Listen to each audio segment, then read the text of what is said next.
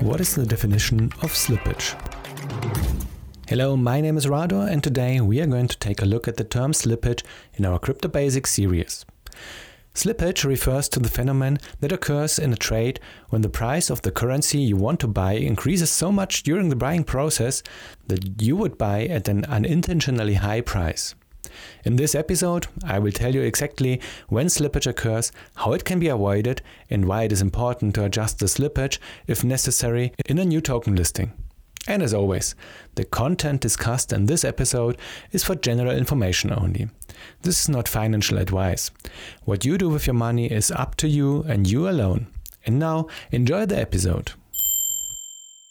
Perhaps a brief introduction for those who have not yet had anything to do with slippage is helpful here. If you have only bought cryptocurrency so far via a provider where you simply enter how much fiat currency, so euros, dollars or pounds, you want to buy a certain cryptocurrency for, you have not yet had any direct contact with slippage. If you buy from a provider, not on an exchange, you save yourself some prior knowledge as you don't have to deal with any price margins yourself. Instead, these providers carry out the transactions as specified. That is, if you buy Bitcoin for $100, you get Bitcoin for $100 at the price of 1 Bitcoin as soon as the provider receives your payment. The cons? It can happen that so much time passes between the purchase and the receipt of payment by the provider that the price of a Bitcoin changes in such a way that you get less Bitcoin for your $100 than stated at the time of your purchase. The pros? For those who want to buy without having to learn all about exchanges, this is the best solution, as you don't have to deal with the order books and, again, slippage. Of course, the provider also charges you for making the purchase process as convenient as possible. A difference of more than €10 or more per coin or token is not uncommon, and depending on how much you buy for, this can really add up. Nevertheless, it should be emphasized once again that this is not the rule and one should not generalize these deviations. Especially for those who are new to crypto, central providers are still a good way to take the step into the crypto world and do so in a relatively uncomplicated and time-saving way. However, if you want to have full control over the purchase price, sooner or later you will not get around an exchange and the fact that trading on an exchange requires much more time, experience and skill. For those who have never been on an exchange, let me briefly explain how buying a cryptocurrency on an exchange works.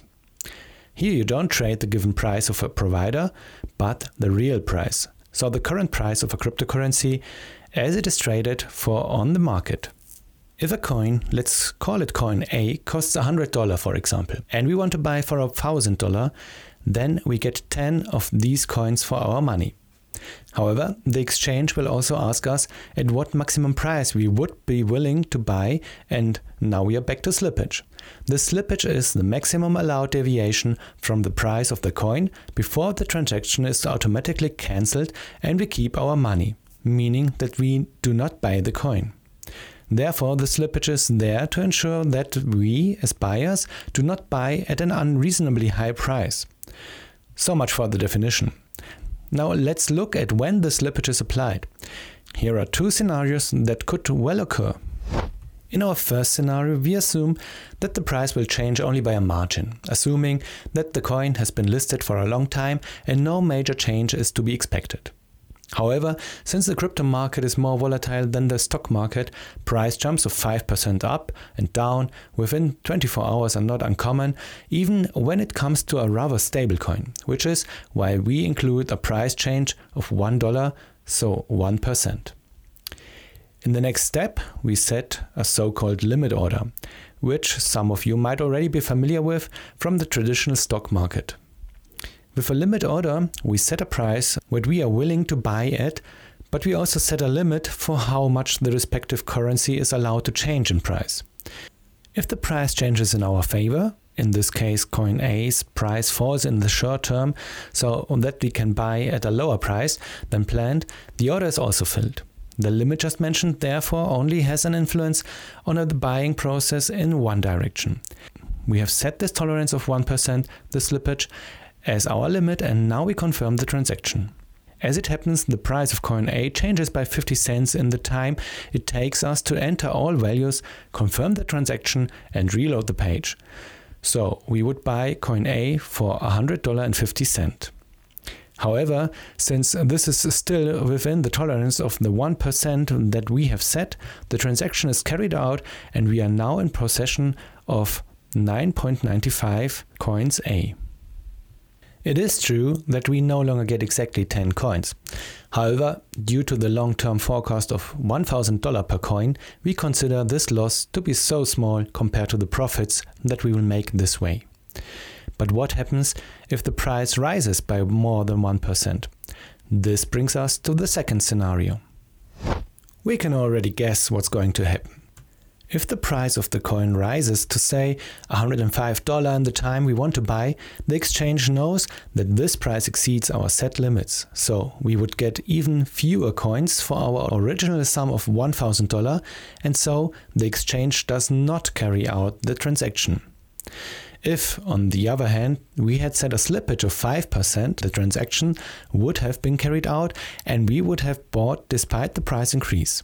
And that's it. It really isn't complicated. In the beginning, I mentioned slippage with regards to new token listings, and since such a listing is now also pending on the Maya exchange with the right token, I would like to explain that briefly as well. To set the scene, as many of you are new listeners, which I am very pleased about and would like to welcome you all at this point, there are two types of exchanges in the crypto world. Centralized and decentralized exchanges. One of the best known examples of a centralized exchange would be Binance. Central exchanges are companies that, as the name suggests, centrally ensure that people can trade cryptocurrencies with each other. Just like the New York Stock Exchange, these institutions bring together supply and demand in one place. Decentralized exchanges, on the other hand, refer to exchanges that run on a blockchain. One such decentralized exchange is the Maya exchange, which runs on the Elrond blockchain. As of right now, the Maya exchange has only been launched 3 weeks ago and has 3 currencies so far. eGold as the native coin of the Elrond blockchain, the USDC, a stable coin that always adjusts to the dollar and allows users to exchange their cryptocurrencies for the USDC at an all-time high to buy back in later, and the Max token, with Max being the abbreviation for Maya Exchange, which is the exchange's own token. So that's just to get you started in case you didn't know what to do with these terms. And now the fourth currency is the so-called RAI token. This is the first project token that will be available on the Maya exchange and belongs to the Munich-based company Holoride, which we already talked about in our last interview, so be sure to check that out as well if you haven't done so already, and don't forget to subscribe to our podcast. The RAI token will be listed, which means that it is not yet available on the Maya exchange, but it will be there soon. And as it happens with new projects, especially those that have an insane potential, the demand is incredibly high. And that's where slippage comes into it once again. Let's assume that there are 100,000 people who would like to buy the RAI token on the date it's listed on the Maya exchange. Now you can guess how the supply and demand ratio behaves right at the beginning. On the one hand, we have a limited supply because there will not be more than the fixed number of 1 billion RAI tokens. And on the other hand, we have an overwhelming demand. You don't need a degree in economics to imagine what will happen to the price initially. I mean, I can just guess, but it probably won't fall. So anyone who tries to buy the token will notice that its price will change by more than the 1% just described, at least shortly after the listing begins, and even the more generous 5% should exceed the slippage. Here perhaps a quick reference is helpful. When the Maya exchange was launched on November the 20th, the price of a Max token was still at $0.0002. That was at 2:12 a.m. Since many were expecting a big jump in the price of the Max token right at launch, many of those who already had eGold in their portfolio wanted to swap at least some of their eGold into Max to swap it back later. The problem very few saw that actually happened coming, namely a jump in the price of the Max token by and please hold on to something now, 500% within 15 minutes. And so most of us sat in front of our computers and watched our transactions not being executed because we had chosen too low a slippage for this price increase. It should be noted here that hardly anyone managed to buy the max token at the entry price and X5 their money in a very short time. Only those who were brave and entered a slippage of more than 50% were able to rejoice in the best case and take at least a part of the rapid increase.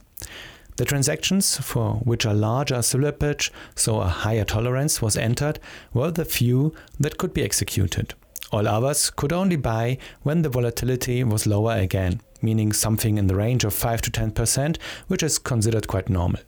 What I would like to illustrate with this example is the following. If you have never experienced how prices can fluctuate when a new token is listed, you should be aware of two things. Firstly, it may well be that you must increase your own slippage somewhat in order to be able to carry out a transaction or a purchase at all.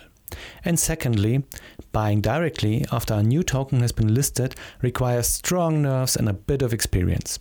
So if you're hoping that you can buy directly at the starting price, you're probably mistaken and will be disappointed if you have entered too low a slippage and then your transaction fails. So please think about how much tolerance you are willing to put in when the right token launches if you want to buy it, and be prepared that it won't be quite as easy as you might think. However, you are already a big step ahead if you have listened to this podcast and thus know the basics of slippage and limit order. We have also made a short video tutorial on how exactly the right token buying process takes place on the My Exchange, which you can watch on our new HistoryVision YouTube channel. As the video is for illustrative purposes only, a slippage of 0.1% was set as an example there, but you now know that this only applies when the price of a token has already stabilized. If you liked this episode, feel free to listen again next time. In our basic series, we explain the most important terms about blockchain, crypto and DeFi every week to help you better navigate through the crypto world. If you have a specific question or feedback about our podcast, feel free to write us an email at hello@istari.vision or visit us on Twitter, Telegram and Facebook.